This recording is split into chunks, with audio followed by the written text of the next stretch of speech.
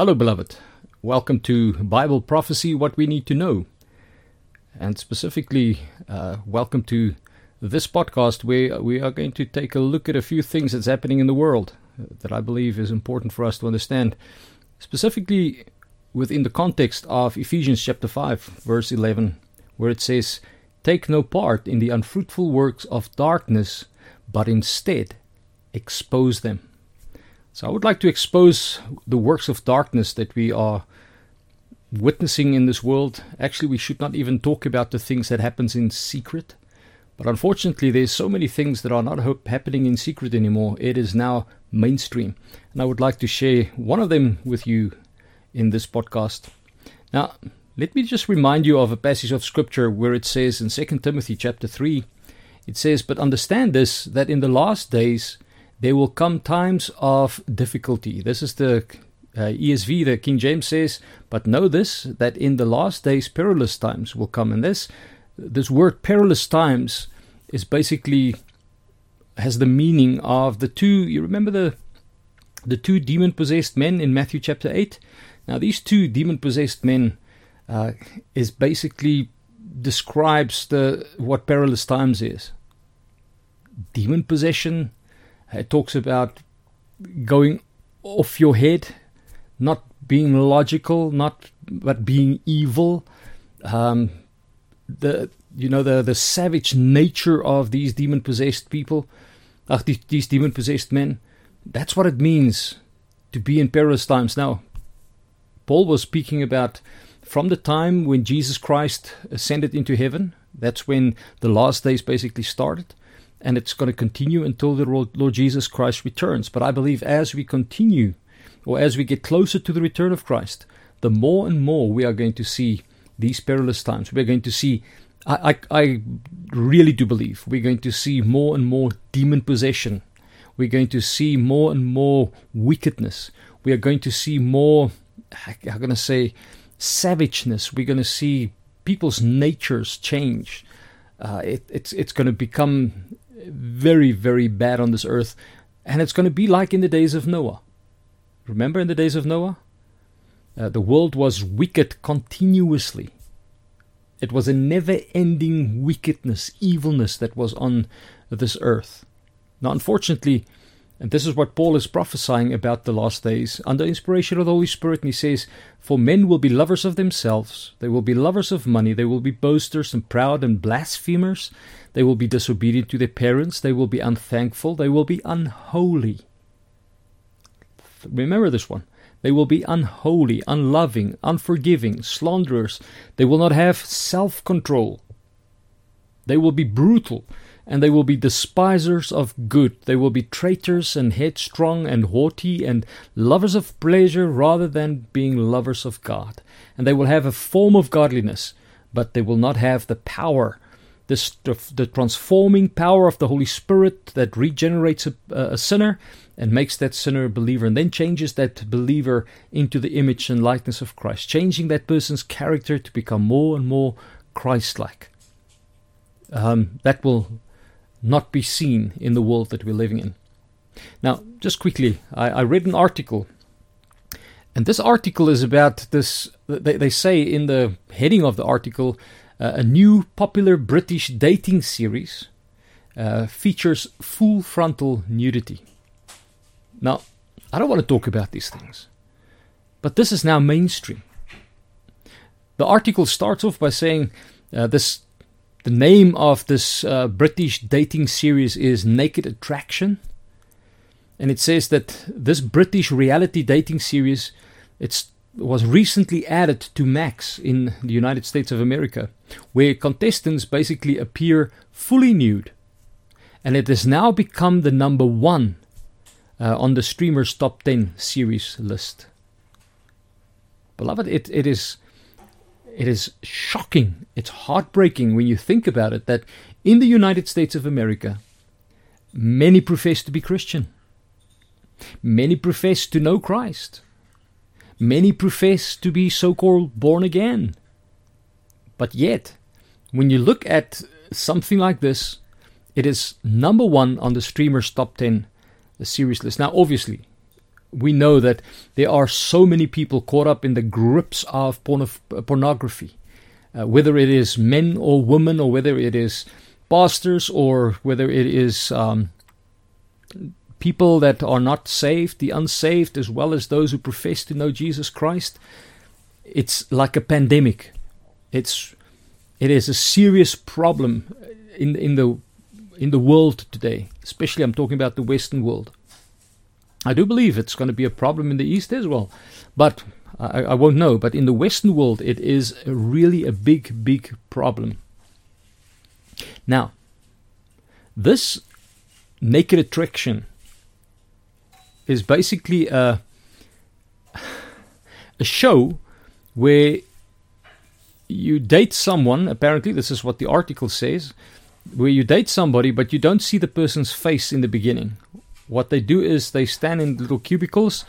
I haven't seen the show. I'm just looking at the picture that's in front of me. There's like a cubicle, and then they start off with the feet to expose the feet, and then they go up at the end. They expose the person's head. Beloved, this is frontal nudity in all its fullness. My question is, and this is where I want to get back to the Bible. That's where I would like to expose this, because Christians are also going to look at these things. Where does this whole idea of nudity come from? Is nudity a sin? Is it a sinful behavior? Is it evil? Is it wicked? Let me tell you, when God created Adam and Eve, He created them and they were naked. Scripture teaches us in Genesis. So they were naked, but they were not shy. They didn't have a problem with one another because of their nakedness. But what happened the moment they were disobedient to God? They realized they were naked, because now they had the knowledge of good and evil. And what is the first thing they realize? They're naked, which means there's a problem that they've realized. Their conscience immediately told them that their nakedness is a problem. Their nakedness is not supposed to be, especially in the state that they found themselves in at that specific moment. So what did God do? God immediately took an innocent animal. He killed that animal, and He took the animal's skin and He clothed Adam and Eve. Why did He do that? To cover them, to cover their nakedness. So the institution of clothes, or where clothes comes from, and the fact that Christians or God's people, those who are created in God's image, that they should wear clothes, comes from God. God is the one who slaughtered an animal and took the innocence of that animal and covered the wicked sin of Adam and Eve. It comes from God. So as we continue in civilization and we become so, civilization develops so much apparently, why is it that we are now moving back to this kind of thing, nudity and pornography and all these kind of things, and people that are half naked on billboards and all these kind of things? Why are we moving back to that? Beloved, I believe that as a society goes deeper and deeper into sin, into the works of darkness, as they continue deeper and deeper into sinful behavior, immorality, when it comes to all the kind of sins, sexual immorality and all these kind of things, the deeper they go into wickedness and evil, you're going to see that nudity will increase. Sexual immorality, pornography will increase. And what we're seeing now is, in this dating series, as they call it, how far society is with regards to, let's say, evil, wickedness, sinfulness. They are supposed to cover their nakedness. But, no, they don't do it. Because they are so deeply rooted in sin. Their conscience has been seared to such an extent that they do not even listen to their conscience anymore. Remember that every single person on the face of this earth has got a conscience. Anyone that is, was born in the image of God, or created in the image of God, born as a human being, created in the image of God, every single person has a conscience. But that conscience has been seared to such an extent that They no longer see the difference between good and evil. And what does the scripture teach us with regards to how should we dress? We should dress modestly. That's the way we should dress. It doesn't mean that we need to dress like certain people, from head to toes, completely covered and just the eyes sticking out. That's not necessary. Modesty means that everything that needs to be covered up on the person's body is covered up, so that at the end of the day, I can go before God with joy and gladness, without feeling ashamed or anything like that, because that's what Adam and Eve felt immediately after they sinned. They felt ashamed of their nakedness because now they got to face God nude. Before it wasn't a problem. What was the difference? What made the difference? The difference was sin.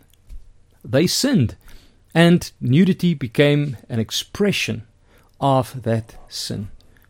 Beloved, so if the world starts chasing after nudity, we need to understand where it comes from. It comes from sin. It comes from our sinful nature. But God is the one who told us to cover ourselves. Well, God is the first one who covered Adam and Eve. And you will find in pagan civilizations or pagan people groups, those who are, prone toward nakedness or being very, very scarcely dressed. The moment Christianity comes in, and the moment Scripture comes in, and the moment God's moral law comes in, and the moment their evil works are exposed, what do?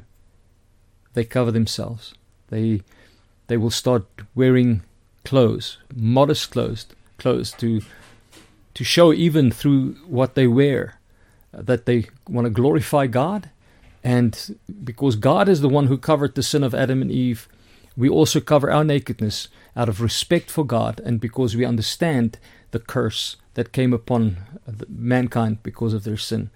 And as long as people are modest, that means their conscience is still active. But the moment they start undressing, you can know that their conscience is no longer active. Their conscience has been seared. They no longer listen to their conscience. I wanted to share this with you in exposing the works of darkness. That's why Paul says in Ephesians chapter 5, verse 11, he says, take no part in the unfruitful works of darkness, which means we should not join in those things, but instead what we should do is we should expose them. And that's exactly what I wanted to do in this specific situation with regards to nudity. Okay. Let's have a word of prayer. Heavenly Father, thank you so much that we can know that your word is clear, that we can expose these works of wickedness. But thank you that you have interceded even when Adam and Eve sinned, and you covered their nakedness, Father. And thank you so much that we can also cover our nakedness. And you've given us a promise that we will always have clothes to wear if we need it, because you will provide it. And Father, I pray in Jesus' precious name, as we expose the works of wickedness, will you enable us and help us not to bring any of those worldly things, any of those things into the church, so that at the end of the day we may be a holy people, a royal priesthood, people called for your name's sake, and people who are holy and live holy lives. May that be true in our lives, we pray, Father, in Jesus' name. Amen. Beloved, thank you very much for listening. May the Lord bless you and keep you. May his face shine upon you, and may he give you his peace, God willing. Until next time, bye-bye.